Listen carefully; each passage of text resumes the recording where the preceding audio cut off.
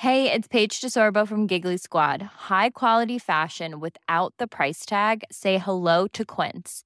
I'm snagging high-end essentials like cozy cashmere sweaters, sleek leather jackets, fine jewelry, and so much more. With Quince being 50 to 80% less than similar brands. And they partner with factories that prioritize safe, ethical, and responsible manufacturing. I love that. Luxury quality within reach. Go to quince.com/style to get free shipping and 365-day returns on your next order. Quince.com/style. Hi, I'm Daniel, founder of Pretty Litter. Did you know cats tend to hide symptoms of sickness and pain? I learned this the hard way after losing my cat, Gingy. So I created Pretty Litter, a health monitoring litter that helps detect early signs of illness by changing colors, saving you money and potentially your cat's life. Pretty Litter is veterinarian developed, and it's the easiest way to keep tabs on your fur baby's health right at home. Go to prettylitter.com and use code ACAST for 20% off your first order and a free cat toy. Terms and conditions apply. See site for details. Everywhere we go, people want to know who we are and where we come from. So who are you and where did you come from? My name is Ruth Barry. I'm originally from Ringsend and I live in Ballyfermot now, nearly the last 4 years. And Ruth, we have a mutual friend who put us in contact with each other. We sure do.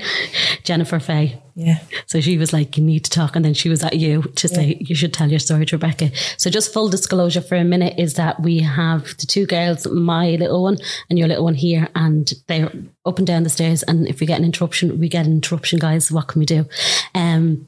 But yeah, so Jennifer is the connection, and she was saying to me, you should sit down with Ruth. And I was like, okay. So tell me a little bit at the beginning about growing up in Ringsend, how many in the family and so on, and what was that like? So I was a middle child. I had 2 older sisters and 2 younger brothers. And life wasn't always bad. My dad would have been violent at times, and there was a lot going on. But I had got a good life. And my mum and dad worked. My dad was a carpenter in a hotel and my mum was a chef. And my 2 sisters worked in the hotel as well. For me, my life changed when I was 11, nearly 11. My sister walked out the door that morning, bent over, gave me a kiss. Her and my mum were having their little dispute over what colour paint to pick on the wall. And now she goes to work. She was literally gone out the door 2 minutes. And my dad came back in the van. She was after getting killed by an articulated lorry, and my dad was 3 cars behind. Our best friend was in the car behind beeping. It went over once. And because the bike was stuck, our clothes were stuck on the bike, it went over again. And it just, from that day, it changed the dynamics of our family. You know, things were never the same. My mum was 8 months pregnant on my little brother, and we would have been, like, my older sister and my sister Deborah would have been brought up like twins. So, you know, it really massively affected her. I would have been closer with Rachel. Michael would have been Deborah's. They would have been so close. And we used to have our little battles. I'd be on Rachel's team. Michael would be on Deborah's team. I always won Michael, Rachel. Deborah always won Deborah, you know. And, you know, things just changed. My dad was in the pub more. You know, it was like my little brother then came 4 weeks later, and it was like, I want my sister back, you know. And as much as I loved him, I was like, you're after giving us something but taking away. And I suppose I put my love into him, and it affected me in school. It affected my behaviour because I was just so angry. My mum and dad tried to do counselling with us. I literally locked myself in the box room, put me back towards the bedroom door and put my feet against the radiator, and they were trying for a good half an hour to try and get me out, and I wouldn't. So they ended up leaving me. I just I couldn't speak about it. It started affecting my schoolwork, everything. So then there was a club started in Ringsend. It was a triathlon and mountain running club. So my brother was in that, and I started getting involved in that and throwing myself into that. But it was still affecting me in school. Like, I was acting out in school and fighting with people because, you know, teachers would compare you to my sister because, you know, she was just academically and physically. How old was she? 19. And your dad was behind the cars? He was actually supposed to come in to pick my mum up. We seen him coming in and he drove back out. We were like, why is he driving back out? And I never forget it because his boss drove him to the house and they knocked on the door of my mum, and I was standing behind my mum. And she was like, what's wrong? And because she could see the emotion in him and the boss. And she was like, is Deborah after splashing herself with oil and muck? And, you know, and he was like, no, she's dead. I mean, my mum was like, no. But it ended up she wasn't even supposed to be in work that day.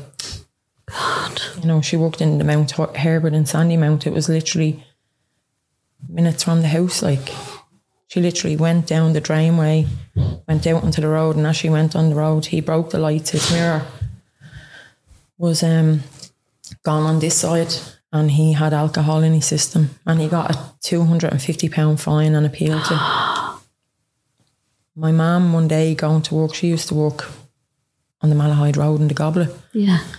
And my dad was giving her a lift, and they pulled in, and he was in the truck beside them. You know, so it majorly affected our family. And you said there the dynamic changed completely, which of course it would, but for your mum being pregnant still and then going on to have a new baby, her emotions must have been everywhere.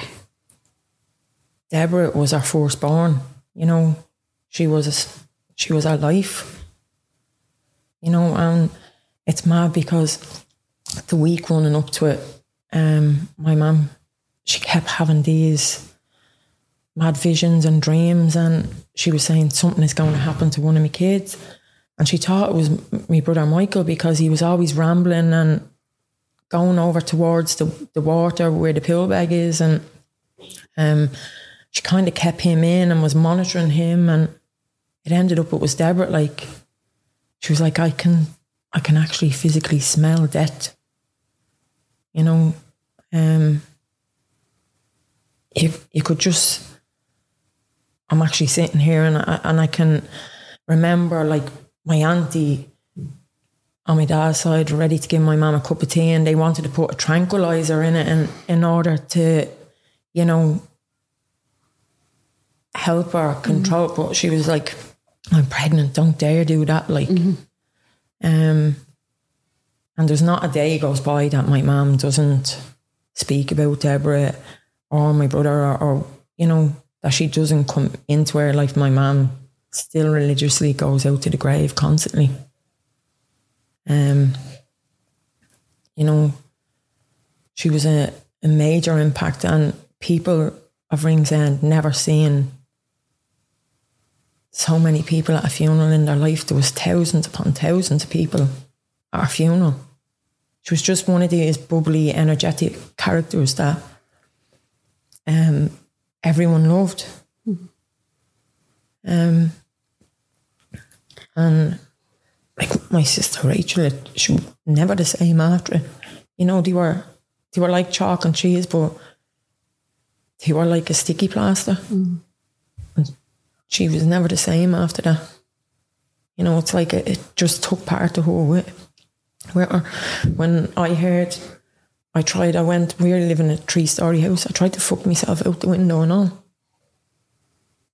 My mum's brother and my auntie Phyllis, they were trying to pull me back in the window. I didn't know how to grasp the concept of she was never coming back.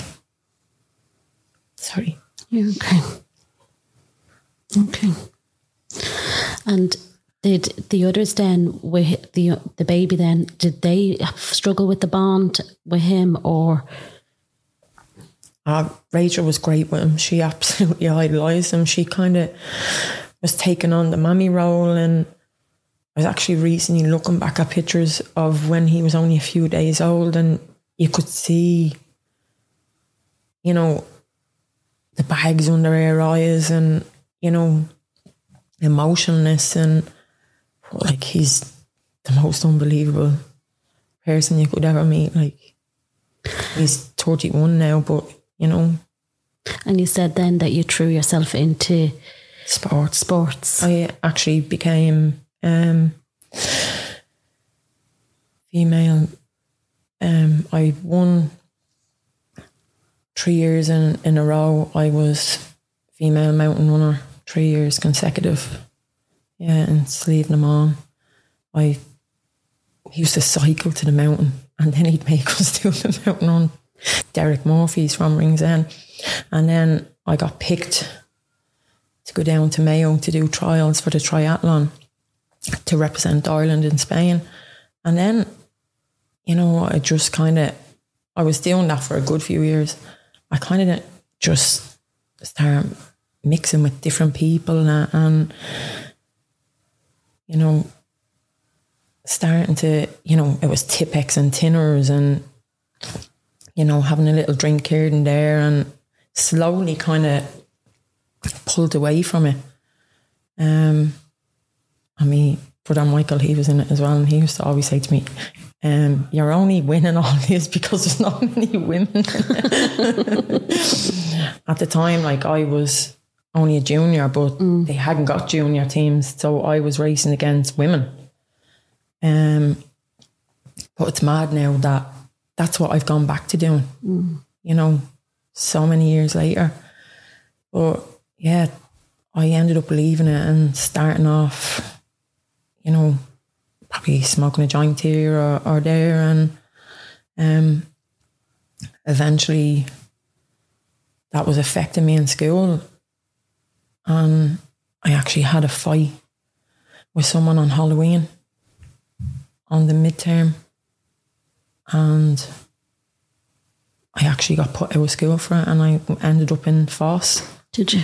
So in that FOSS there was people from different areas, and you know, they'd go out and they'd be in the lane smoking their weed on their break. So you're like, yeah, give us some of that, you know, I want to be part of the cool gang. Yeah. So yeah, kind of started that, and then I kind of started venturing into town and going into the rave scene at a young age. Really? At a very young age. Now, I would often go back to parties with people and they would be smoking heroin, but I didn't for a long, long time with them. And I suppose, as the saying goes, if you sit in a barbershop long enough, you're going to get your hair cut. Mm-hmm. And that's eventually what did happen, but it took years. Take me back for a second. What was going on with your mum and dad at this time? And were they watching you and keeping an eye on you, or was your ma like saying, what's going on, Ruth? You know what I mean? Well, a year after Deborah died, my mum and dad split up, and my dad started a new relationship with someone else. Then eventually my mum was in a relationship with someone else, and I don't think I could, even though, you know, in a way I was kind of like, well, I'm not going to get beatings anymore, and then I was like, but yeah, you still miss that, because I would have been a daddy's girl, you know. My mum was always working, and I just think it took her so long with the grieving process. And my mum's mum died 9-10 months before Deborah died. So within 2.5 years, we lost my nanny, Deborah, and my dad was gone. And then there was contact with my dad for a few months after that. But then after that, there was none.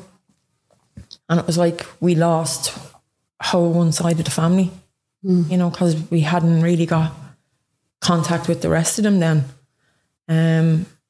So it was kind of like you were isolated away from everyone to deal with your dad not being there, to deal with your sister not being there. So... how did you deal with it in that moment? Were you just, is this where the bad behaviours in school and all came in? I acted out. I acted out at home with my mum. I was going out, I was getting, my God, I was getting out the 3-story bedroom window, hanging down and dropping onto the, where the sitting room goes out onto the roof there. And then I'd drop down off that. And sometimes I wouldn't come back for a day or two. And then I'd come back. Sometimes I'd come back in the middle of the night and I'd be ringing the bell, or sometimes I'd open the weather glazed door and get in. I used to put my hand through the letterbox and open the handle, and I'd sleep in there just in order for them not to wake up, you know. And that was at the age of 16. But... And Rachel at this point, where's Rachel? She had moved out, I think, at that stage. She had her own place in Pearse Street. So she's not there giving out to you and telling you what's what now? Yeah. Mm-hmm. I would have had a great relationship with Rachel, or I would have sometimes went in and stayed with Rachel. And then did that hurt your relationship with your mother going forward? But then is that relationship now back on track, or? It did damage the relationship with my mum, but I do understand that, you know, she was grieving and a lot of stuff was happening. Sometimes you just wanted that hug, you know. Yes, she did. She has been there to support me through some of my darkest moments. But sometimes it's not the right support. And she will do anything. She's amazing and goes to the ends of the earth for my kids. And that's another story for when we get to that point. But that's something that I'm working on healing at the moment, because I have got mother and father issues, you know, unresolved things that never really get spoken about. Yeah, I get that. Completely get that. And then tell me then, you said there that you then went into, was it harder drugs then that you went into? That took a while. Like I was in around town and hanging around like the likes of Sides and all that, and I took an ecstasy tablet. My God, I thought I was going to die. I honestly thought I was going to die, like that I was losing my breathing and everything the first time I took it. But it didn't stop me from taking it again. And is this peer pressure, or is this just you trying to find a release, or trying to, you know, an escapism? I don't know if it was a release or acceptance or, you know, or peer pressure, call it what you want. I still went out and done it. For me, it's personal choice and you don't have to go down that road. But I chose to. And it took up a good 15, 16 years of my life. You know, and so many different traumatic experiences during that. Then I start after there, hanging around in town. Like I met one or two that lived in Sheriff Street. There was always kind of a thing with Ringsend and Sheriff Street, and you know, so it was like going over there or shitting bricks because you're like, I hope I'm not going to get dived on. But I ended up meeting a lad and going out with him for a while and getting up to no good, being in rob cars with the fellas and going down the quays, robbing the containers, squatting on lorries like a tick, the only girl with them squatting on the lorries. But then like there was one or two other girls. I met some amazing friends. That's where I would have known Jennifer at first. She would have known me in my addiction, like her family would have known me through addiction. And I went out with that lad for a few years. And then I met another lad from down there. And I had 2 of my kids with him, but that was also violent. And do you want to tell me about that? I got many a beating when I was pregnant on my first, and ended up in hospital once or twice because of it. I ended up on heroin just after I had my first, and I used to have her in the harness, and many people witnessed this. I used to have her in the harness, and he physically got me down on the ground while she was in the harness and dragging me and kicking and punching me. And for years I tried to get away from him, and I couldn't. And I forgive him now for what he has done. Like my daughter has a great relationship with him. My son doesn't. And she has a great relationship with his family. They're great. Like, she always would have had a good relationship with them. Was he on heroin too? Yeah. And I would have fed his habit. And, you know, you kind of would have been forced uptown to go shoplifting in order to feed both yours and his habit. And that was, sometimes he'd watch, or sometimes he'd be like, you can bring her fucking with you, like. And that's the thing when it comes to drugs. You don't care. You're not putting your priorities first, what you should be. You know, the drug becomes number one priority rather than your children, you. And, you know, it got to the point where my mum couldn't tolerate the drug use, and she put me out of the house when my daughter was 18 months old. I had nowhere to go. And my sister was only in a 1-bedroom flat with 2 kids and her partner. And it was tiny. And I left my daughter with him on some nights, and he used to throw out a duvet and a pillow when I'd sleep in his ma's back shed. You know? And then there was a place down on the quays, and it was a warehouse, and up on top of it there was like an abandoned apartment. I was that terrified to go into hostels that I got into that and stayed there with her for 3 months.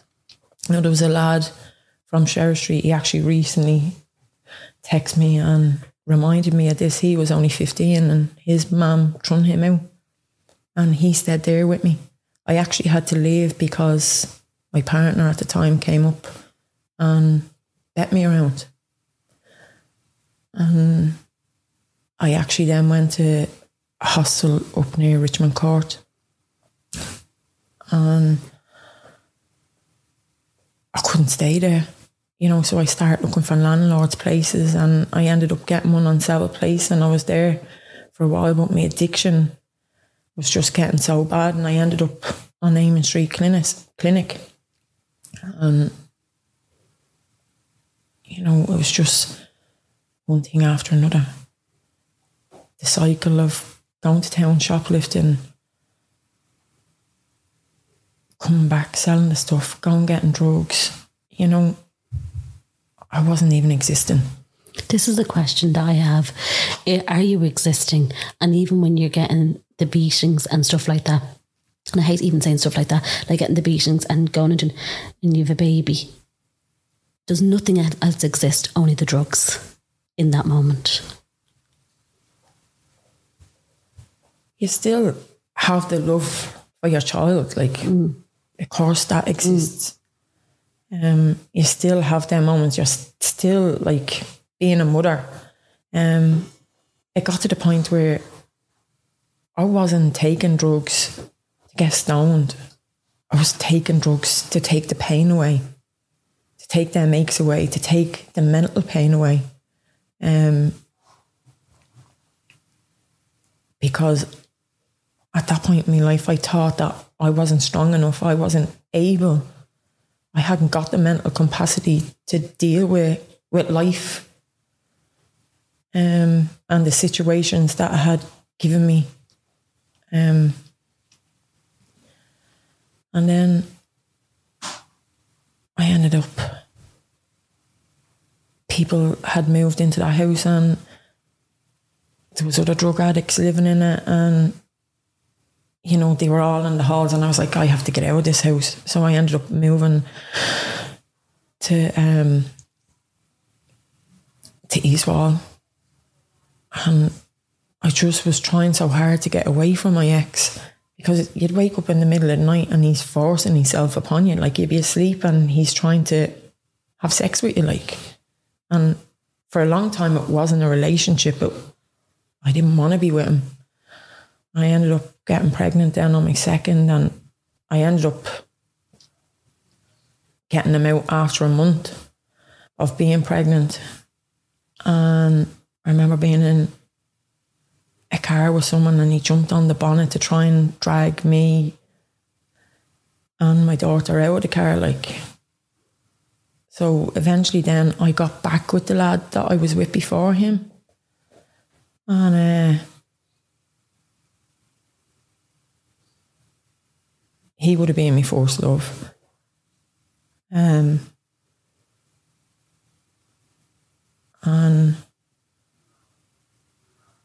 he's the father to my son.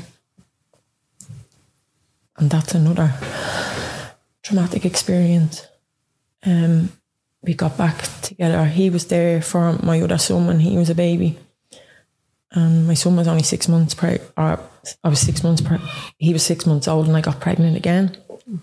But then he got locked up for a bit. Okay. And when my son was born,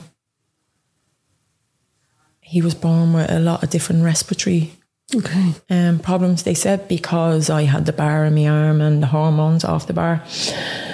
When Tig was a few hours old, I turned around and he was black in the cot. He was dead, like.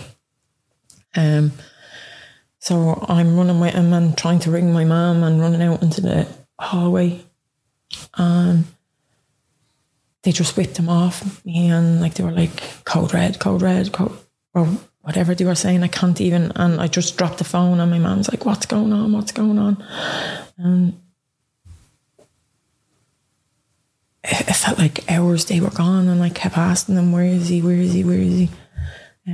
So then I just got sick of it and went up, and they said, we're after bringing him back, he's in ICU and you can come in and see him now. There's just tubes hanging from everywhere. He was still blue. They didn't know what was wrong with him. And they were putting a feeding tube up one nostril. And, you know, oxygen on him. And it was only then I realised that when they told me that newborn babies can't breathe through their mouth, they breathe through their nose. It was only when he was 11 days old, he kept stopping breathing, having bradycardiac blue episodes. And they were like, this is very rare. It could happen from withdrawals from methadone. But it wasn't. He had a thing called choanal atresia. It's a blockage on the nose. It's very rare. Okay. So cartilage grows up the nose. So with them forcing the feeding tube up this nostril, it was stopping him from breathing. But he also had another rare one called H-type fistula. So there's 2 tubes and one was crossing to the other. So every time his food was going down, it was drowning his lungs. And then he had tracheomalacia, a floppy windpipe. So it took them, they noticed one of them, and he was in hospital till he was 6 weeks. He got home. He was home for my daughter's communion. And he was only home a day or 2 in the sitting room. He went grey and stopped breathing again. So I'm after skipping it. Just before he got out of hospital, his dad got a day out to visit him. The nun brought him down. He seen him and he ran from the hospital. From the nun, yeah. But he was then later caught a day or 2 later hiding under a car in Sherwood Street. Yeah. But I was glad he got to see him. And do they treat you differently in the hospital because of the drugs, or do they treat you like in Mother anew? Like, do you know what I'm trying to say? I do understand why sometimes they treat it. So if you're given dirty urines, if you're clean, you know, they're not going to have the same approach if you're constantly taking drugs, you know. And then you have the likes of social workers in the hospital as well. But generally, I had a male, Justin, and he was actually lovely. And then there was another, Marion, and I actually still have contact with her to this day. You know, she done a lecture and she brought me up in the lecture of, you know, me coming in. I was a little fucker to me now, you know, and that my daughter actually works in the hospitals now. So take me back to Tig then, and you have him home 2 days, and he... yeah, so he stopped breathing again and got an ambulance. It was actually the fire brigade that came. Ambulance couldn't come for, so they actually worked on him and they brought him back. He was brought to Temple Street, where he was there for months. We had to get him christened there because the surgery that he got, the equipment was only brought into this country and they had never used it before. Oh God. You know, it's like a tracker, a scanning thing that goes around your head. With the choanal atresia, there's 3, it's either blindness, deafness or heart defect. Okay. Tig was 1 in a billion that didn't get any of them.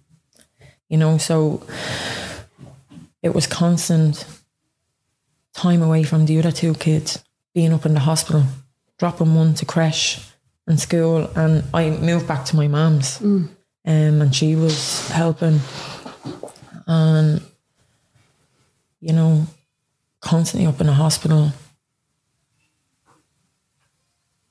And then he got out, and I was living in East Wall with Stevie, and he idolised him.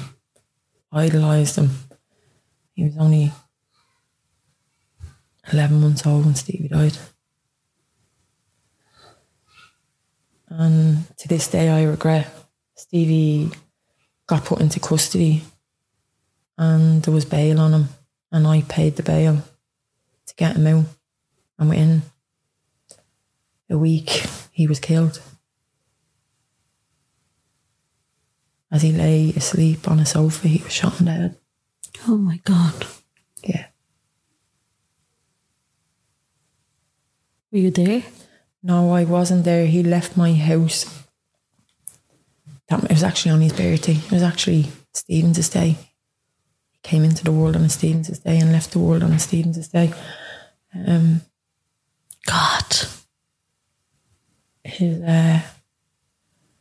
There's actually someone that was at the bin in the house with him having a drink that day, that evening. Someone that he knew. And he was the type of person that wouldn't harm a fly. You know, the most generous, kind-hearted soul that you would ever come across. And it wasn't supposed to be for him. This is the kind of thing what happens when people are involved in drugs and money and feuds. The innocent end up getting caught in the crossfire. And, you know, even though my son was only 11 months old, it still affects him to this day. You know, he goes on about his dad as if, you know, he's still here with him, and his dad's family keep the memory alive, and they are really good to him. You know, they bring him on holidays and everything, but I remember getting the call off one of Stevie's friends, and he was like, "Is Stevie with you?" And I was like, "No, I'm just..." After leaving him, he left my house that day, and he was actually, I was just on my methadone, I wasn't taking anything out, and he was dying sick, and he left and got a taxi, and his friend brought the taxi down to the house and dropped him to the house. And at 7 o'clock that evening, I went over and gave him birthday cards and runners and tracksuit, and he had them on him. And like, I never forget, I fell to my knees when I heard, and I was literally there in 2 minutes. And I remember his brother and all trying to get into the house and the police there, and you could just see him lifeless lying on the sofa as you looked in the front door, and I had Tig in my arms. And he didn't deserve that. He just didn't deserve it. But then you had the taunting from the person that did it. You know, you go in the shop and I blew his head open like a melon, and, you know, I couldn't be around that area anymore. I kind of slowly stopped being around there, but before I did, it was a few years later. Like, my kids went to school down there. The fella that killed my partner, I was standing at the creche when he was shot. My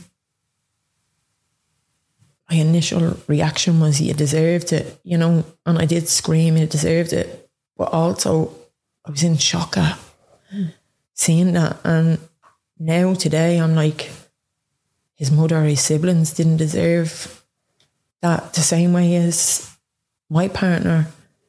They didn't deserve that, you know. No one should deserve to die that way. Nobody. Regardless of what you do.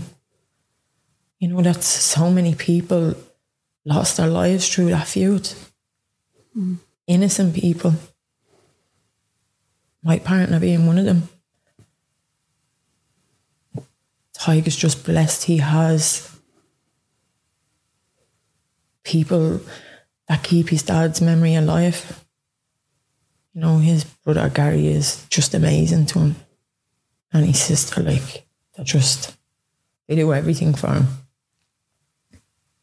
How did you then move out of the area? Because obviously everywhere you turned, it was memories, or it was meeting the people who did it. Like, how did you get yourself out of it? I was living in the East Wall, and I kind of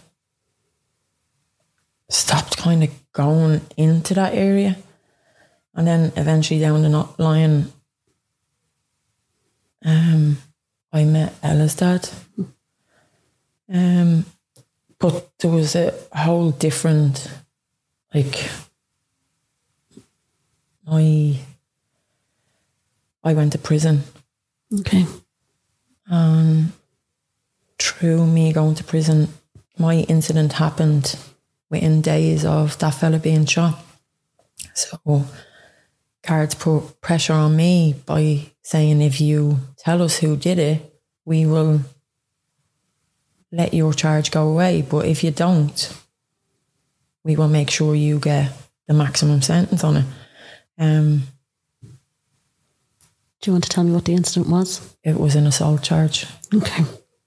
It happened on O'Connell Street. It's not something that I'm proud of, but it happened. And I was with my partner at the time.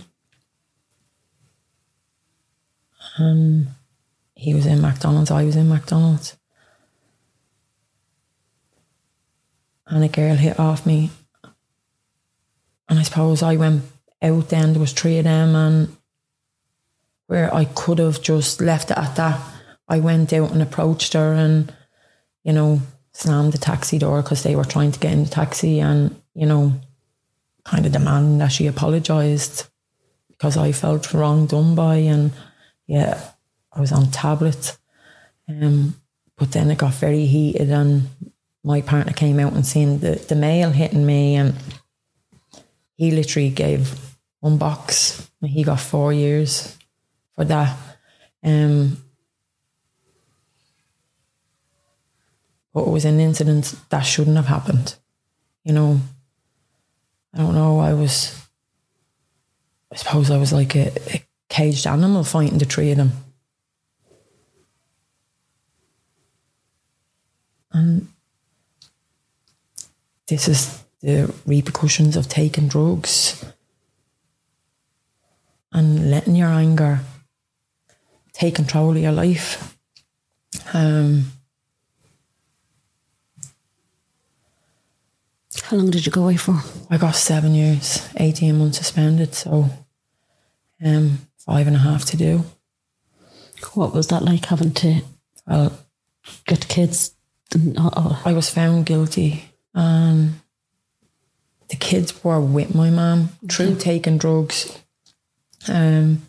Social services were involved. So I'm after skipping a big part.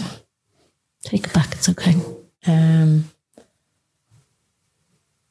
Before I went to prison, I had a stillborn. And Ellie was her name. Ella's little sister. And as she was telling your husband when she came in for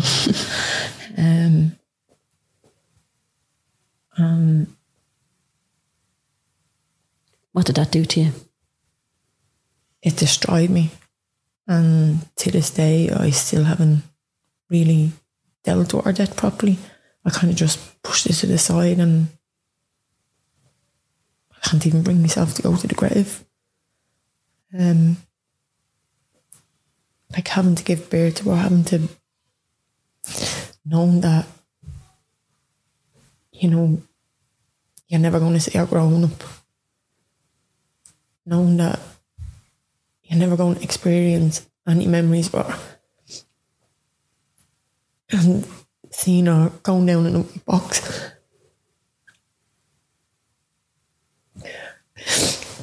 Take your time. Do you want to take a break?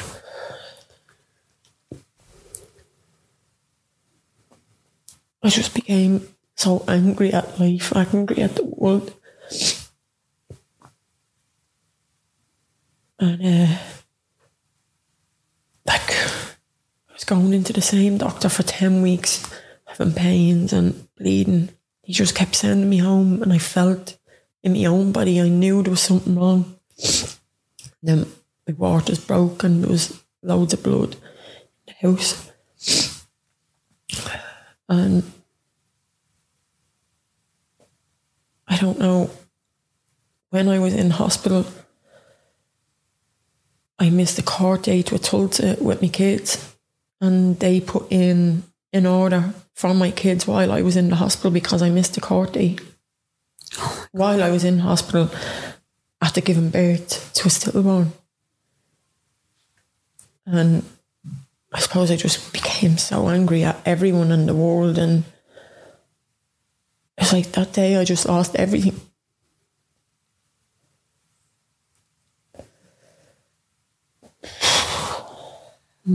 Take your time. Take your time.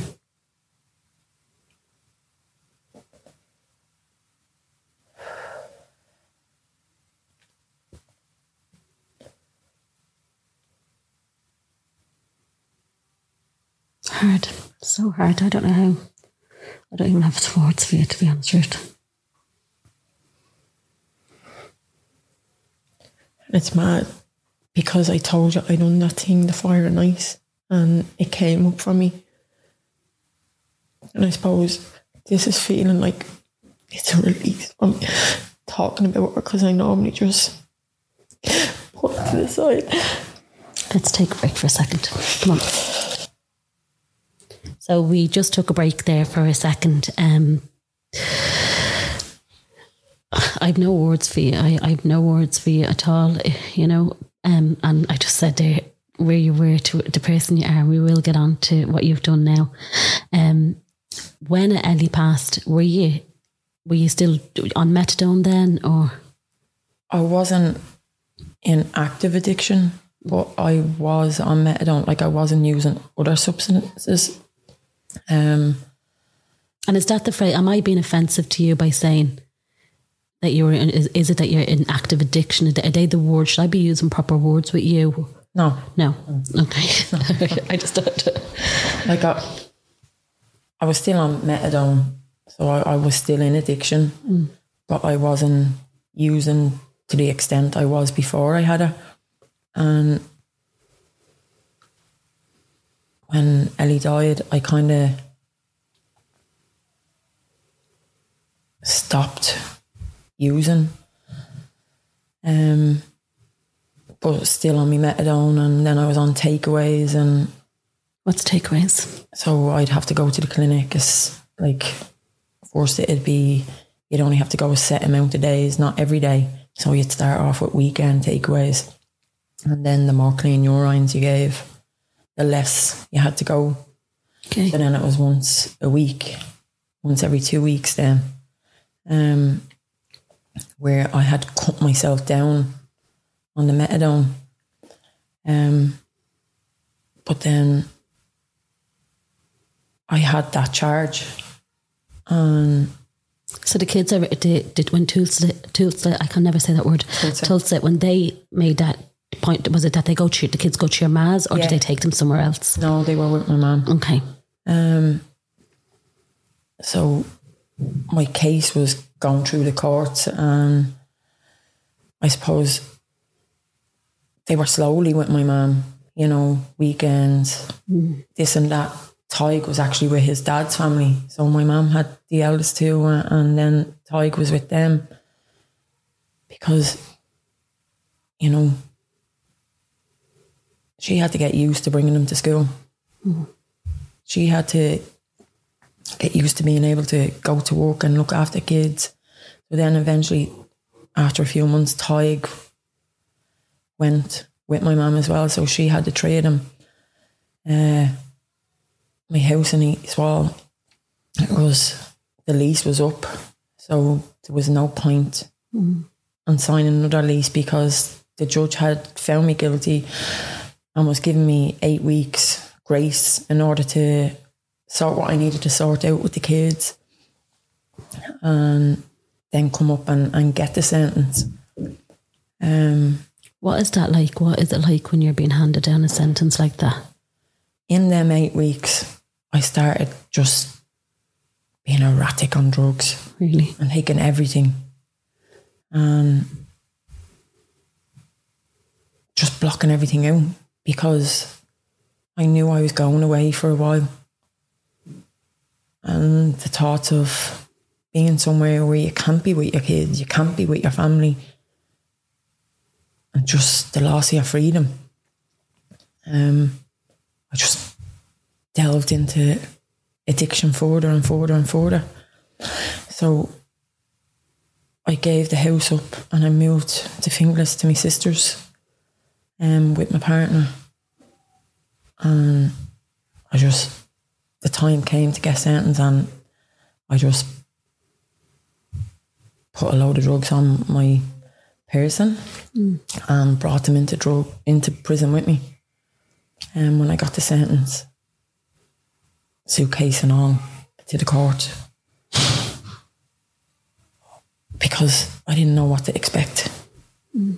I don't remember my first few weeks in prison. No, because I was that high on drugs. And one of the officers actually came to me then when the drugs were kind of gone. He's like, I seriously thought there was something wrong with you. Because he said, you were standing in the yard one day and you just kind of leaned over and fell asleep on the bush. Like I was that fighting in prison, thrown up to the nets to get drugs, and it was I was a disaster. Not going to the school, fighting with officers, getting locked back, getting put on punishment. I actually got sent to Limerick prison, and that's a whole different prison. So where were you sent? And then first I was sent to the Doka Centre in Mountjoy. Okay. And I wasn't there long. I think I was there 2-3 months, and I got sent to Limerick, where in the Dokas, when they open the doors in the morning, you're able to go freely until they lock them down at 7:30 in the evening. Where in Limerick, you're out, you come out and get your breakfast, and then you're going back in, and then you're let out for a little while, and there's literally a room for recreation and a little tiny yard. Because I was down on punishment, and the time I was down there was during the summer, there wasn't school. So it's literally most of the time in your cell. So I was down there for a month. Are you in a cell by yourself? Like, explain it to me. Or are you in a cell with other people? When I went in there first, I shared, you go up into healthcare overnight and they assess you and then put you down into the population. And were you afraid? The drugs blocked all that out at first.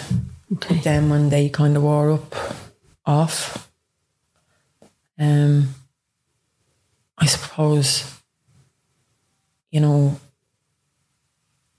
was a fear. I did cry myself to sleep a lot.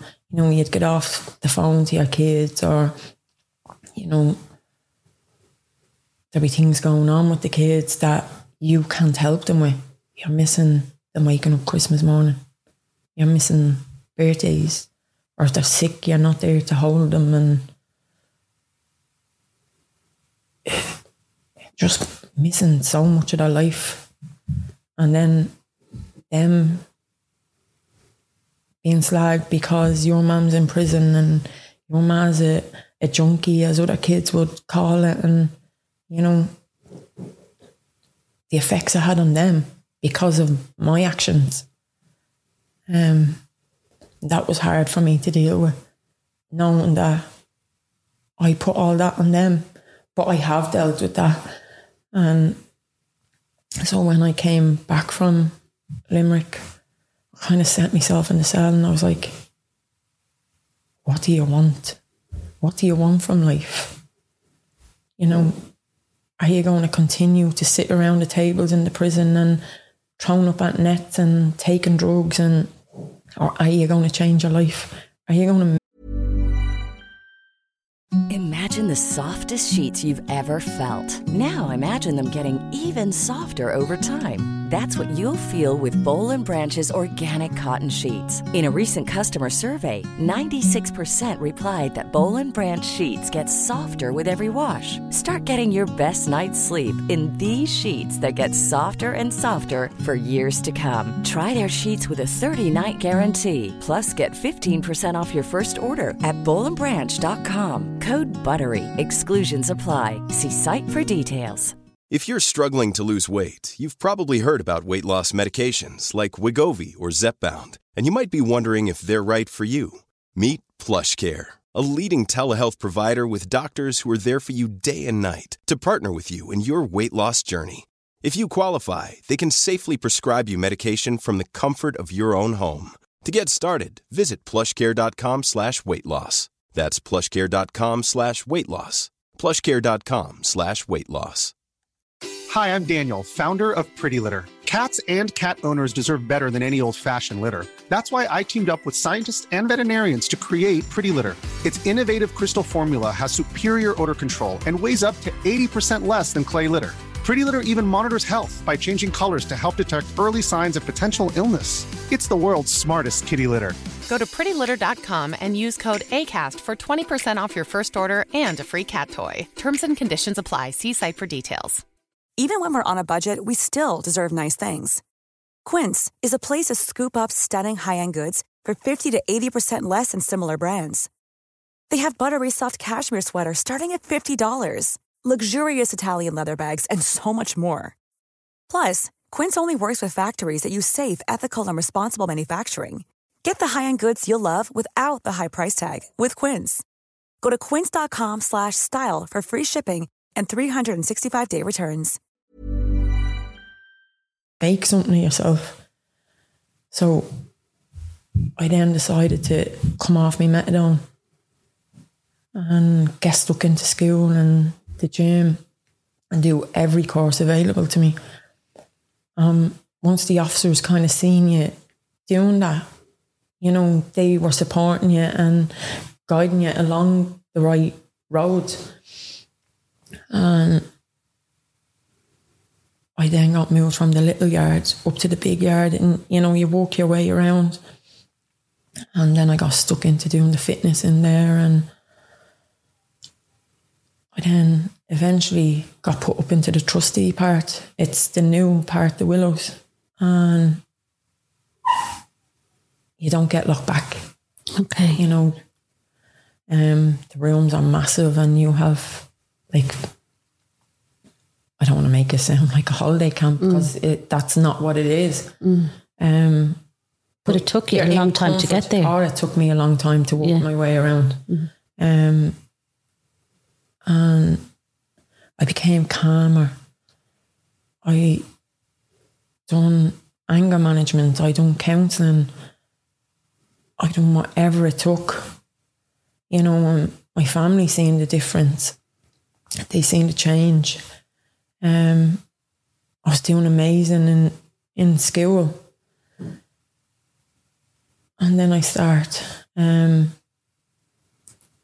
daughter was ashamed, embarrassed coming up, and, you know, so she stopped coming up for a while. And that was hard, because you only get a certain amount of calls. And, you know, who do you ring? Like, if you want to ring your family or if you want to ring your kids, and, you know, I kind of felt isolated there, because people move on with their life. People have their own lives. I just felt as if I was on my own, even though my mum was a great support. She brought the kids up all the time. You know, it's just a lonely, lonely place to be in there. You know, I did make amazing friends who I'm still in contact with to this day.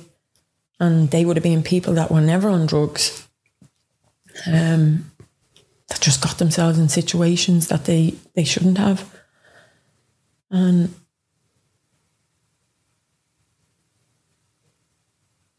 the governor has seen so much potential in me, and, you know, she worked her arse off to help me. And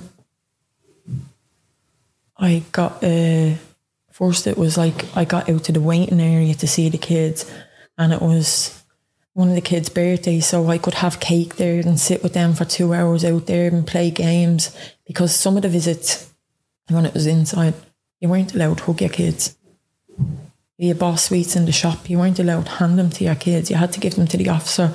Or if I was in the leatherwork class or the glass making class, and if I made a mirror or a belt, you couldn't hand them to your kids. You know, it was all through the officers. And I do understand that that's their job. and people were passing stuff on visit. So, you know, they have to be observant to that. You know, it's not one rule for you and another for someone because you're doing well. But eventually then I start getting overnight out and spending time with my kids. And what was your first one like? My first day out was for my son's communion. Okay. And I was terrified.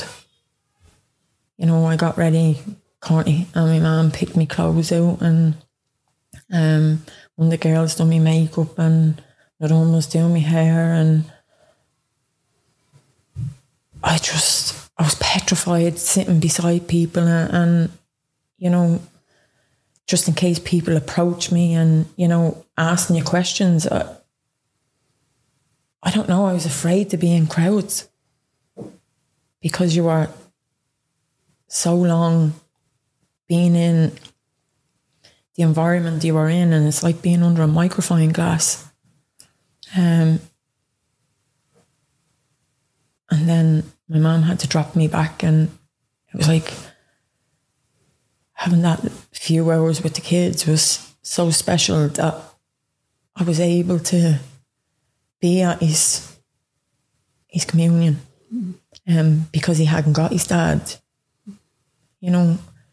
So him knowing that I was there was special for him and me. So then when they seen that went well, then down the line I got, I can't think of father or something, I can't think of his name, it's on Ainger Street. Okay. And I got a day out to there. An officer brought me and I was able to spend the day there with the kids, and there was a little kitchen and I got to do things with them there and my mum, and then eventually it worked towards getting an overnight, and it's hard going back, you know. And then you're applying for days out and sometimes you don't get it. And then when you do, it's like, oh my God, I'm getting out to go with my kids and I can do normal stuff. And then you'd have people in there like, how is she getting it and I'm not? And I suppose different circumstances. And I just worked so damn hard to change my life. And I done like the steps to excellence. I done reduce the use. I done so many different, any course that came up to do growth work, I done it. The governor and the chief would have people come into the prison, like he'd get social workers or people that wanted to be counsellors or drug addiction, and she would bring them in to speak to me and, you know, tell them where I was at and what I am now. But then that all kind of got a bit fucked up for me because I got a weekend out and Ella's dad was just at the getting out. And they don't tell you in prison when you get out on your TR form that you can't have sexual intercourse. Okay. And I did. So I was actually on a medication at the time, and I went out and did, and I came back pregnant, but I was 6.5 weeks and I miscarried. So I told the governor,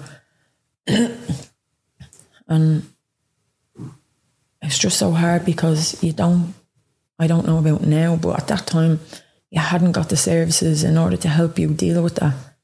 You know, you were sitting in your room, bleeding, in pain, and you had to wait till the next day in order for them to get you an appointment in the hospital and bring you to the hospital, because it has to go through IPS to pass you to go out. Okay. And that was hard because I wasn't allowed to tell anybody, you know. Yeah.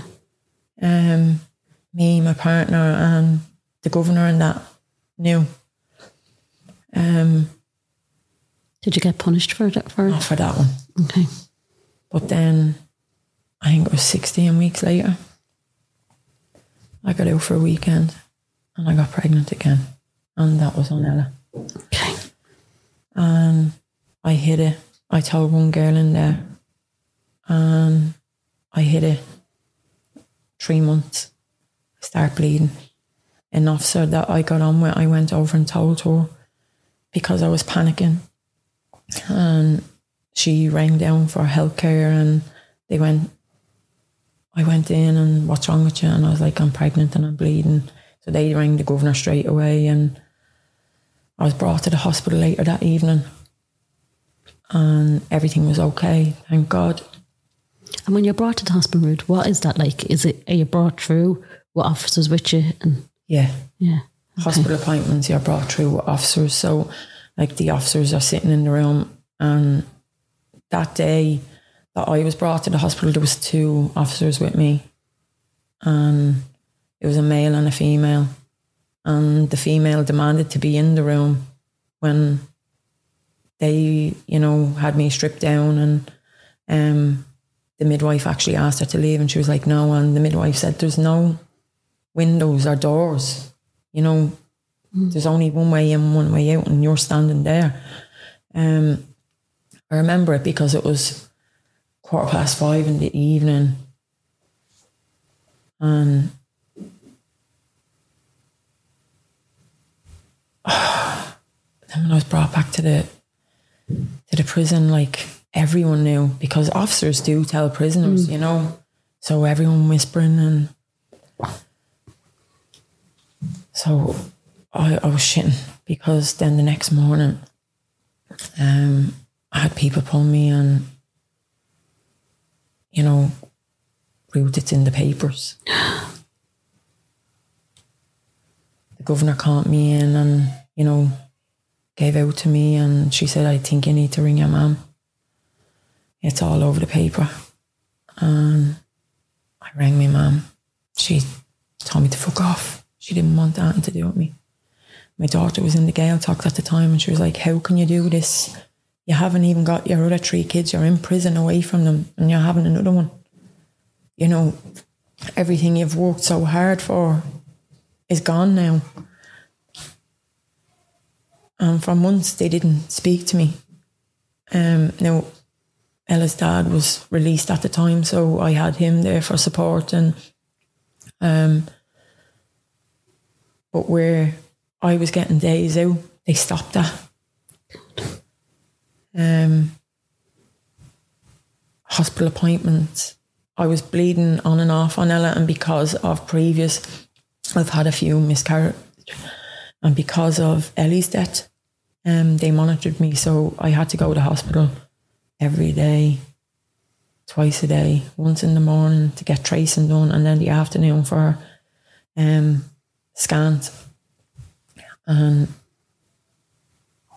the officers were coming with me, so they hadn't got the staff to keep doing that. So they eventually then let me go myself, but the rules were you weren't allowed to have Ella's dad there with you. You weren't allowed to have contact with you, pressurising me to finish with him. And was there resentment from the officers that they were bringing you off to do this, do you think?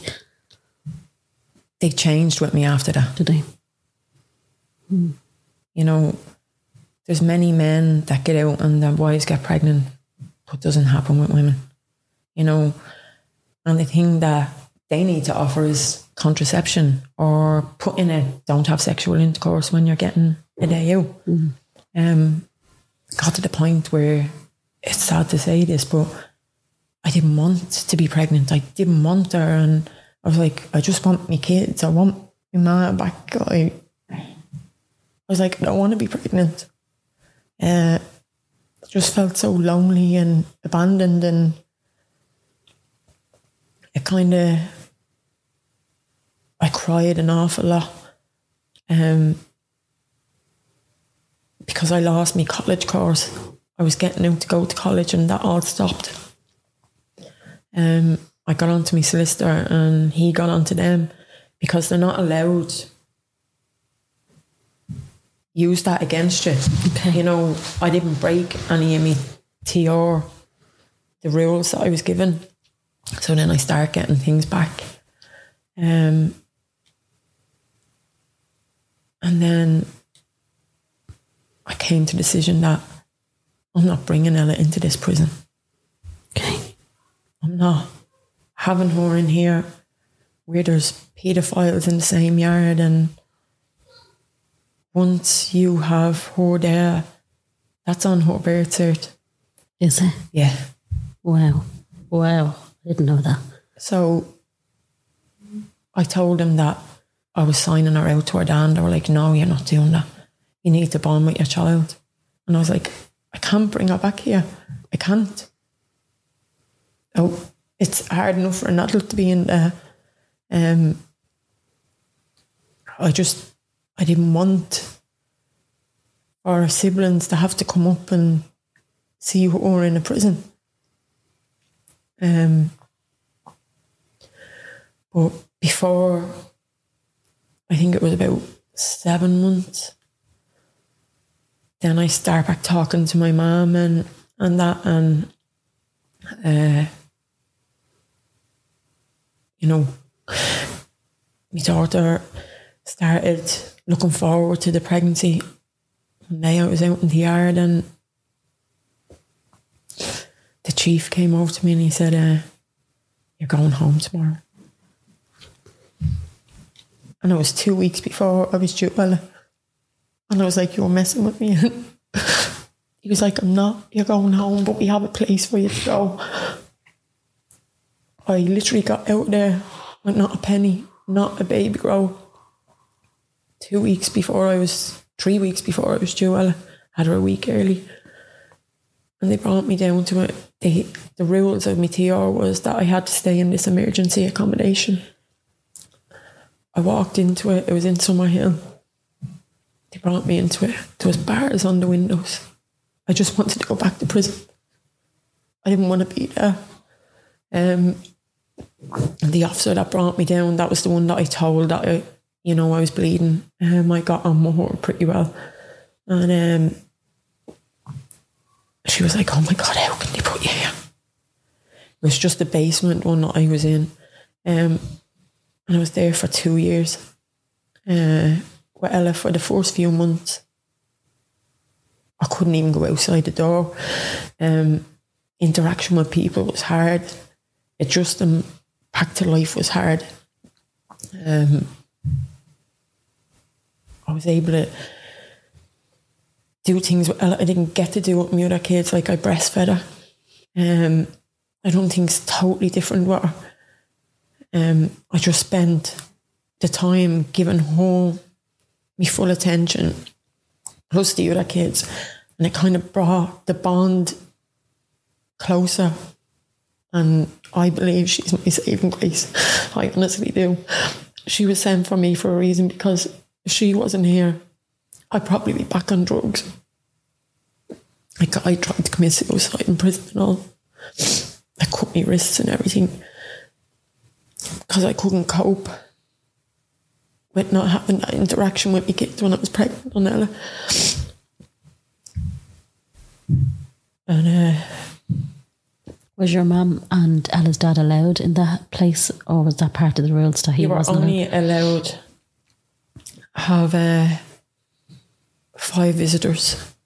Ella's dad was one, my mum was another, my oldest daughter was another, and my 2 boys. And stupid question, but is there someone watching you? Like, yeah, there's staff there, but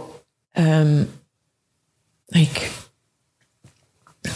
I didn't, like, it's in a supported accommodation run by DePaul, and you would have night staff and then you would have other staff, but I didn't really engage with them that much because where the support, they would be there to help you fill out medical forms. I could do that for myself.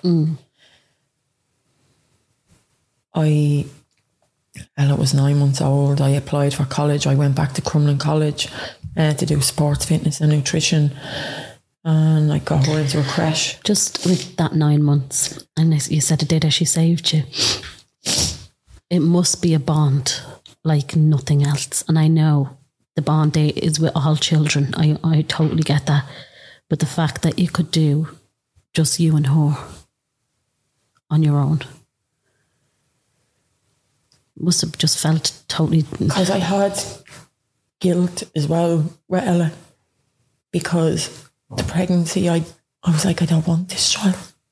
I don't want it. And I think it was fear because of what happened to Ellie. And the fact that I bled a good bit on Ella as well. I kind of, in the back of my mind, I was waiting for it to be the same situation as Ellie, to be told that she wasn't breathing. And because that's what, when I went in on the scan, I could see Ellie's head back like that. And the doctor said, oh, hold on till I get someone else. And I was like, there's something wrong, isn't there? And he wouldn't tell me.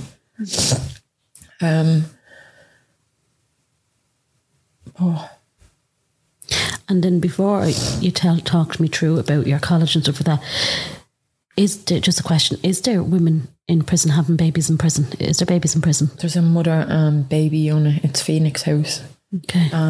I was up in the Willows. Then when they found out I was pregnant, I was put down from that. And I felt as if I was being punished.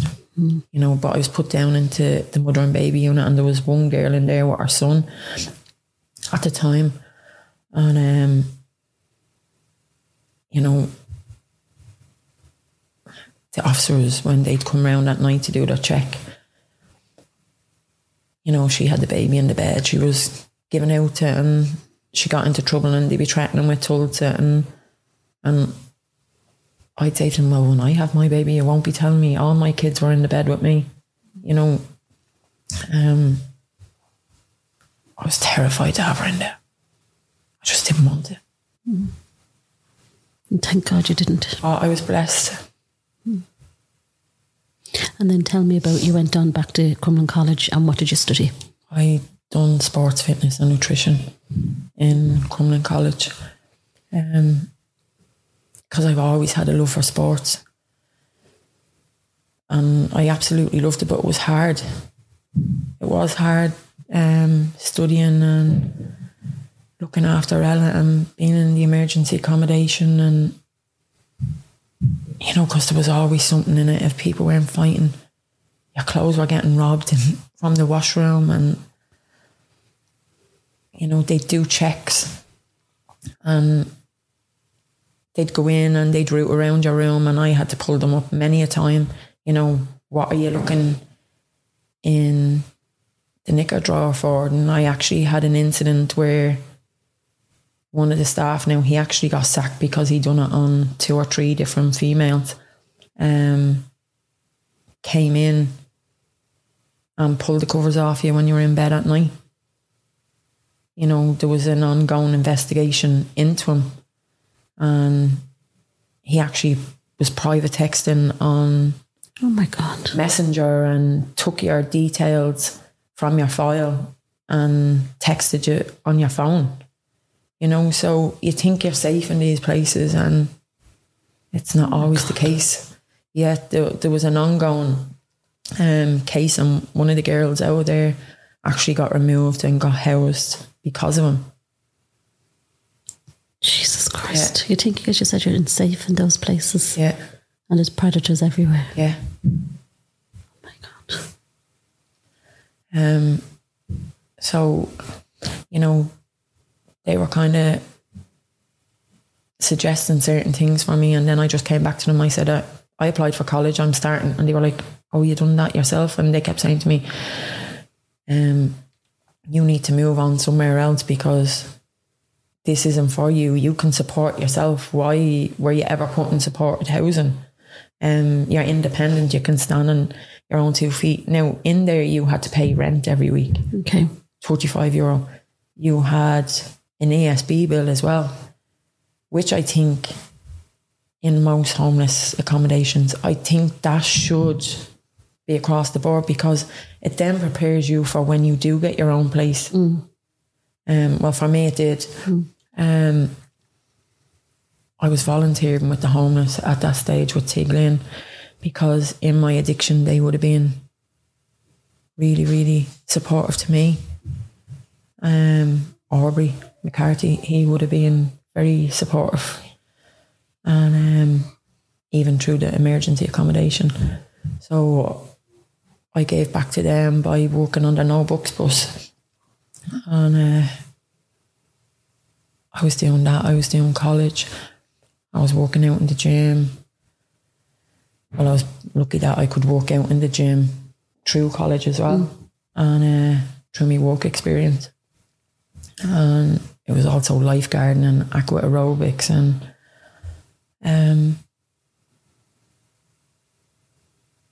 then it was building the trust back up with the kids, because, you know, it's like you can stay clean in prison, but can you do that when you get out?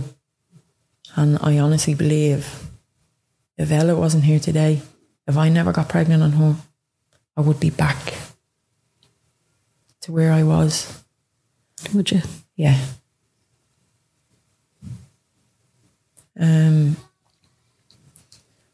It's hard because I had to cut ties with people and a relationship I was in order to stay clean, in order to save Ella. And I had to make hard decisions. I constantly hounded the corporation, emails, called every day for the 6 months. But where I wanted Ringsend and City Centre, it's so sought after. So my brother said, move out. That's where you knew that your old life, that's not you now. I had made contact with my dad. I forgot to say that. When I was out on a day out, I hadn't had a relationship with him in 20 years. Through addiction, through family stuff, whatever had gone on. He had 2 other girls, and the older one, I would have been in contact with her on and off through our teenage years up, and she would have came up and visited me. And so I rang her and I said, "Is my dad there?" when I got out. And I got on the phone to him, because my family hid from me that my dad was dying of cancer. And they didn't want to tell me in prison because they didn't know what way it'd affect me. So I got on the phone to him and I told him that I loved him and I forgave him for everything, and I never stopped loving him. That just, I got so used to not having him in my life that it became normal. And he told me the same, and he told me that throughout my life he had been checking in, and my sister had been given photographs, and like he met my oldest as a baby at Roshane's christening, my sister, and then never met them again. And I kept contact with him then, and I went up and visited him in hospital, brought Ella up, and now of all his grandchildren, she was the only one he ever got a birthday card off. And she still talks to him about him to this day. Like, she met him a few times, and it's mad because I actually feel closer in death with him than I do in life, because through my Reiki and I made contact with him. And when he died, it brought all of us, my siblings and my other 2 sisters, together in a room that he had never experienced. Like, they were giving him his last rites on the 3rd of December, but he didn't die until the 3rd of January. Okay. And he had so many different cancers. And like, it brought us a relationship with his wife then. And I made a promise to him that I would always be there for the girls. And we have a good relationship with his daughters and with his wife. Ella adores the whole three of them, and my nephew. They're always there to support me in the running and adventure. Did your dad talk about Deborah at the end of his life? No, not really, no. Once.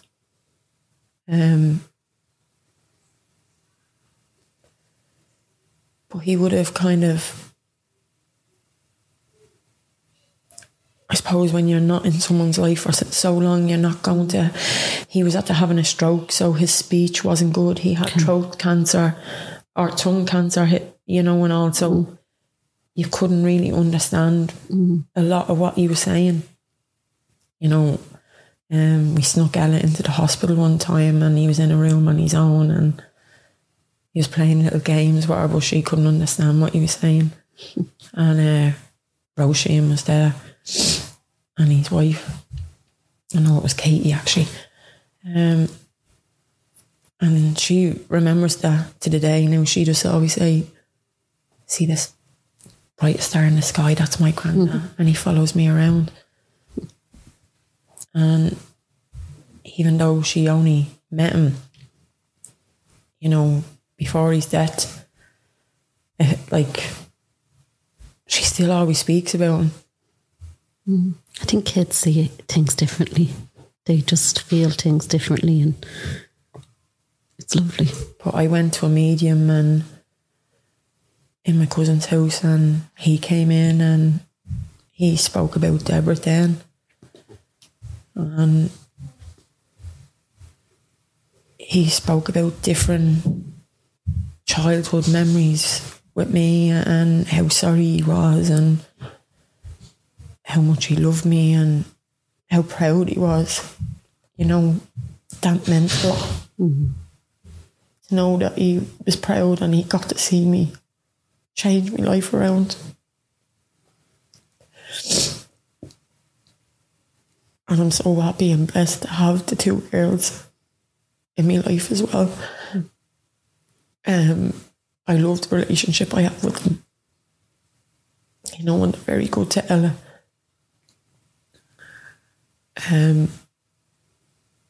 You know, I feel as if his death brought me back closer with his family. Like my aunties and my cousin, like one of my sisters, I have a great relationship with her. She's very good to Ella.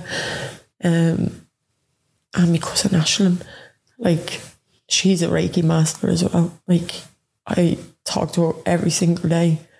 And I believe his death brought us all back together. Like, sorry. That's okay. Tell me about your Reiki and why you got into it and what that does for you now. Well, my mum would have been a Reiki healer. Okay. What is Reiki? For anyone who doesn't know what Reiki is, what is Reiki? It's energy healing. Okay. It's healing with the hands.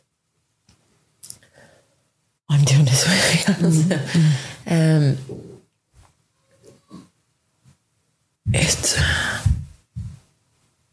It's just unbelievable that a person can help heal, activate other people's healing in their body and also heal themselves. My mum would have been a Reiki healer and had an angel room, and then through having my kids there, and that all kind of went. Like, my mum would have had cancer, and she believes that through Reiki and the Violet Fire that she helped heal herself. My mum has some amazing experiences psychically, and as I said to you about the feeling of losing one of her kids, and she had the same with her brother when he died Christmas Day. But for me, it was just over 2 years ago. I've always kind of been drawn to it. My mum, like about 20 years ago, would have gave me crystals and rose quartz and amethyst, and I've always kind of had them, and angel cards I have years through watching my mum do it, and guidance from her and reading. She's in abundance of books and reading all her stuff. So Courtney actually bought it for me for my birthday. I went down and done it in Bettystown with Denise. She's a grand Reiki master, and just the experiences in it and what it does for you in life. But then COVID hit and I stopped bringing people into my house to do it, and you know, I concentrated more on my running. And that's where Jennifer came in.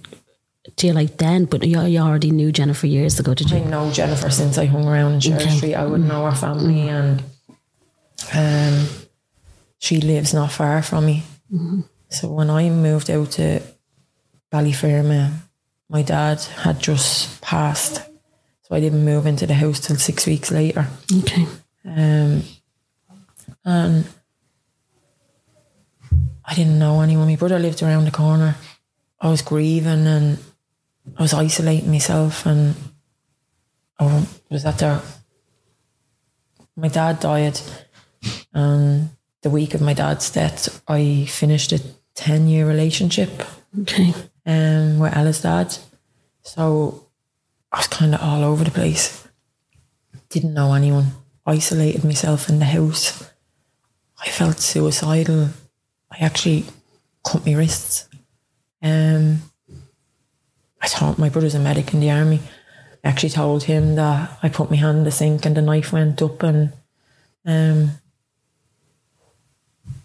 you know, so his wife told me that her uncle was running in a running club, and she drove me up then, and from then on I started back with the running, and that was over 3 years ago.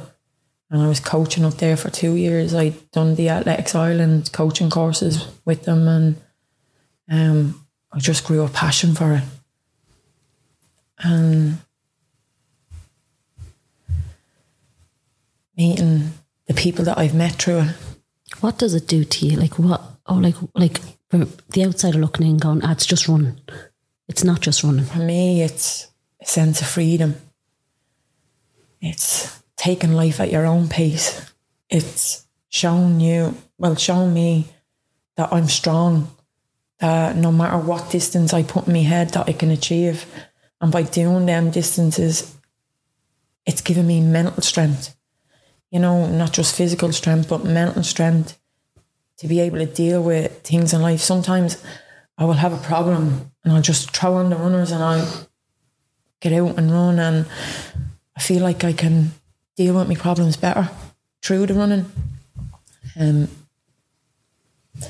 get me wrong, the running can be tough at times. I'm not saying like running is easy all the time, but the rewards and the benefits you get from it far outweighs the struggles that can occur. And through running, like, it has built Ella into such a strong-minded child. I've met the most amazing people, i.e. Rosie and Jennifer. That have became my best friends. I done my first marathon for Rosie. We've went to every one of Rosie's races, because how could you not love that kid? And her and Ella are as thick as thieves. Like, she's just such a character, and like me and Jennifer would talk all the time, and we'd build each other up, and, you know, she'd get out and support me on my races, on my runs, and when she's training or doing her runs, I'll get out and support her. And I just have met people that never in your wildest dreams that you think that you would meet through running. Mm-hmm. I've met the most amazing friends who are like family. And like, running is the gift that keeps on giving for me. Through running, I've met people that... Lots of giggling going on in the background, so apologies if you can hear. There's so much giggling going on in the background. I can only imagine what they're doing, but yeah, lots of giggling going on. Go on, sorry, tell me.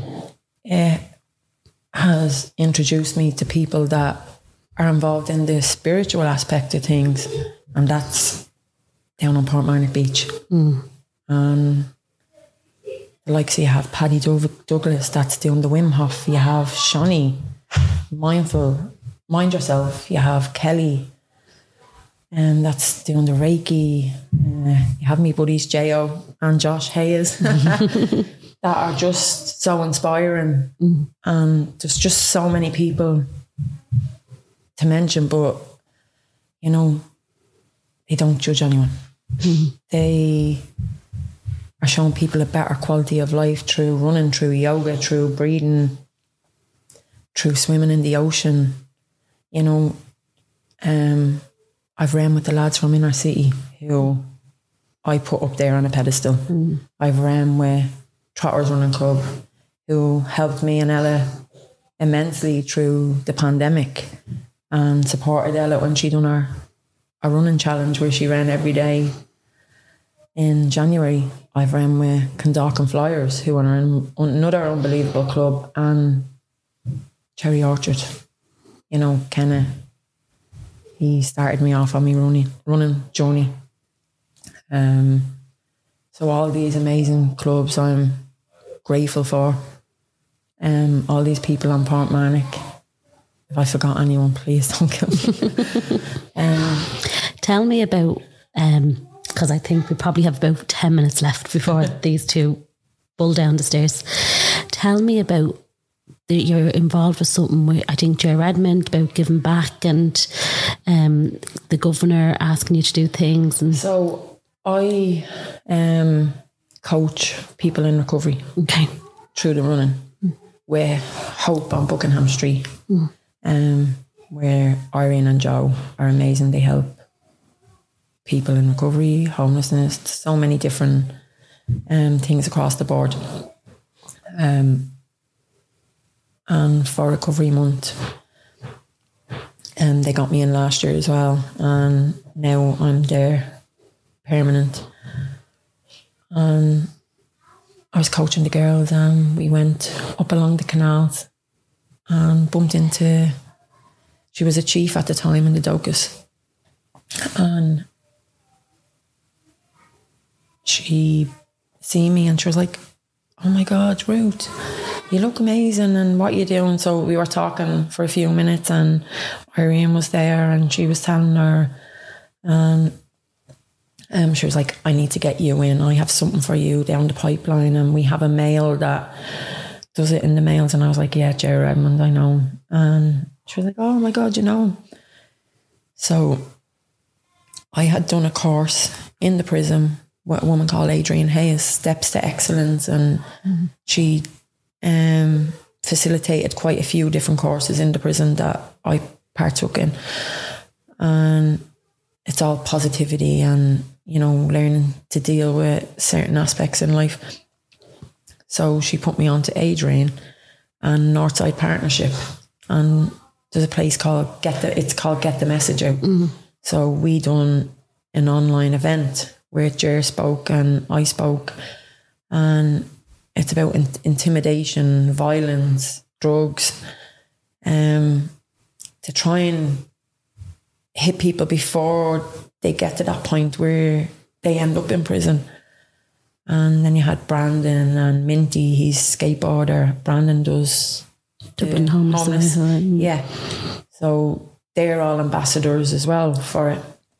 So it's basically, it's new and it's helping people to get that message out there. And like, you had Wayne Hart get on a podcast. I don't know if I'm allowed to mention the podcast. You can. Talking bollocks. Yeah, that's okay. Yeah. I like the boys. I like what they do. Yeah. So you had him as well get out and speak for them. There was so many different people that are involved in it. John Connors, and it's amazing because I've already had people approach me on how to get help, how to change their life, how to get out of addiction. And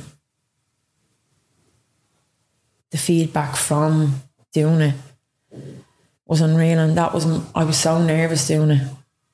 But my whole thing is, if it can even reach one person and help one person, and then it can have that ripple effect where that one person goes and helps someone else, you know, and gradually the next generation, you know.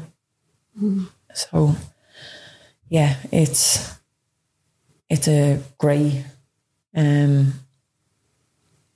cause, and you know, Jared does amazing work. He really does. So the governor had asked me, would I be up for doing things in the prison? And I said, yeah. And then when I was with you the other day, when I done the Hope Run for Recovery, which Inner City helped us out massively with that. And then we went to Kelly after it. I actually met an officer there, and she's chief, and she asked me, could I come in and do things as well? And I had told her, and she said, I know Governor Kelleher had already spoke to me about you, and like, not many women stay on the path, you know. They're constantly, it's a revolving door, you know, so we need someone to be a voice for the women. And I said, yeah, of course. I'll definitely do that. You're changing the world. You really are. Do you know that? Start with changing yourself first. And you have. But for a long time, and I said this to you earlier, I used to say prison saved me. But as it was pointed out to me, I used this as tools and I saved me. It's personal choice. If you want to stay in that environment, you know, you have to control. It's up to you to change that. And I've so many people guide me along the way where it's family. My brother would be a great role model to me, and he would always push me in the right direction. And then Ashlyn, like through the spiritual path, my cousin, my daughter, Courtney, you know. Tell me about Courtney. What is she doing now? Very proud. Yeah, Courtney is in her third year in midwifery. Where? In Trinity College. Do you know what I mean? It shows you that a child coming from addiction can be anything they want. She's my best friend. I have an amazing relationship with Courtney. You know, I had a lot of guilt around Courtney. You know, putting her through certain things in life. And yet, you know, she'll send you the odd text and she'll say, do you know, I'm so proud of me. Because at first she was angry with me. She was like, I have to build that trust back up with you. You know, you have to prove to me. And then you would get the odd dig of, you left me and went to prison. You know, and I'd say, but I'm here now. It took time to build that back. She would have been my number one for so long. Me and her for years together on our own. She's just the most unbelievable kid. Well, she's a woman now, she's not a kid. I know. Yeah, we fight like cats and dogs sometimes, but like she's on the spiritual journey as well. She has went to different things with me. She went to Jasmine's forest ceremony, and where there was Reiki and Shakti dancing, and you know, that's another powerful woman that guides me as well. You know, there's so many of them that I'm grateful that have came into my life. I just hope I'm not forgetting anyone. Do you feel that you're blessed now? Would you say that? Is that a word you'd use in your life? Don't get me wrong, I do have bad days, but I've learned to embrace them more and accept that it's normal to have bad days. It's not a bad life. I am blessed. I have a roof over my head. I have family. I have friends. I have food in my press. I have air to breathe. I'm grateful for all of that. Like, the material things don't matter. You know, like, and the last few months, I've done a lot of healing and a lot of work on myself that needed to be done, because I locked everything away in a box. And I was like, I don't have to deal with that. But I did. And I've shocked myself at how strong I am. Because like one day in May, I decided I was suffering really bad with my mental health. And I decided that, fuck this, I'm going to do 60k to show me how strong I actually am.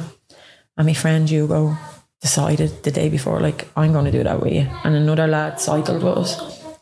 And I went out and done it. And it just showed me that no matter what roadblock comes in my life, I can go around it. I can go over it. I can go under it. You can go through it. Yeah.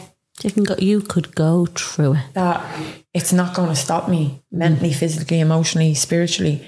That I can get through no matter what. And that's what that run done for me. And on that note, with all the noise in the background and everything going on, we leave it there. Okay, thank you so much. Ruth, I wasn't expecting this, because we didn't have I was told that I needed to talk to you, and then you were told you should talk to Rebecca. So I wasn't expecting that. There's so much that I couldn't say. I just don't want to offend others.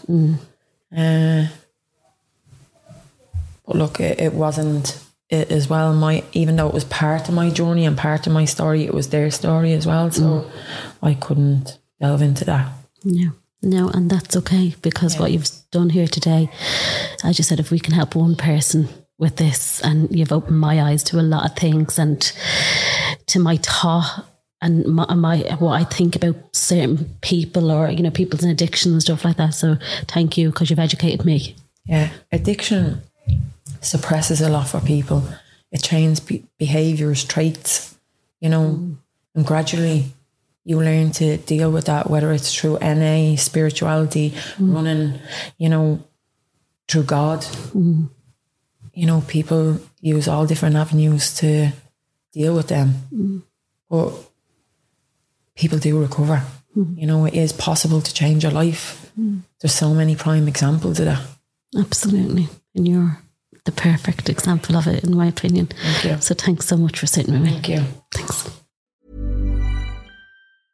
Even when we're on a budget, we still deserve nice things. Quince is a place to scoop up stunning high-end goods for 50 to 80% less than similar brands. They have buttery soft cashmere sweaters starting at $50, luxurious Italian leather bags, and so much more. Plus, Quince only works with factories that use safe, ethical, and responsible manufacturing. Get the high-end goods you'll love without the high price tag with Quince. Go to quince.com/style for free shipping and 365-day returns. Imagine the softest sheets you've ever felt. Now imagine them getting even softer over time. That's what you'll feel with Boll & Branch's organic cotton sheets. In a recent customer survey, 96% replied that Boll & Branch sheets get softer with every wash. Start getting your best night's sleep in these sheets that get softer and softer for years to come. Try their sheets with a 30-night guarantee. Plus, get 15% off your first order at bollandbranch.com. Code BUTTERY. Exclusions apply. See site for details. Hi, I'm Daniel, founder of Pretty Litter. Cats and cat owners deserve better than any old-fashioned litter. That's why I teamed up with scientists and veterinarians to create Pretty Litter. Its innovative crystal formula has superior odor control and weighs up to 80% less than clay litter. Pretty Litter even monitors health by changing colors to help detect early signs of potential illness. It's the world's smartest kitty litter. Go to prettylitter.com and use code ACAST for 20% off your first order and a free cat toy. Terms and conditions apply. See site for details.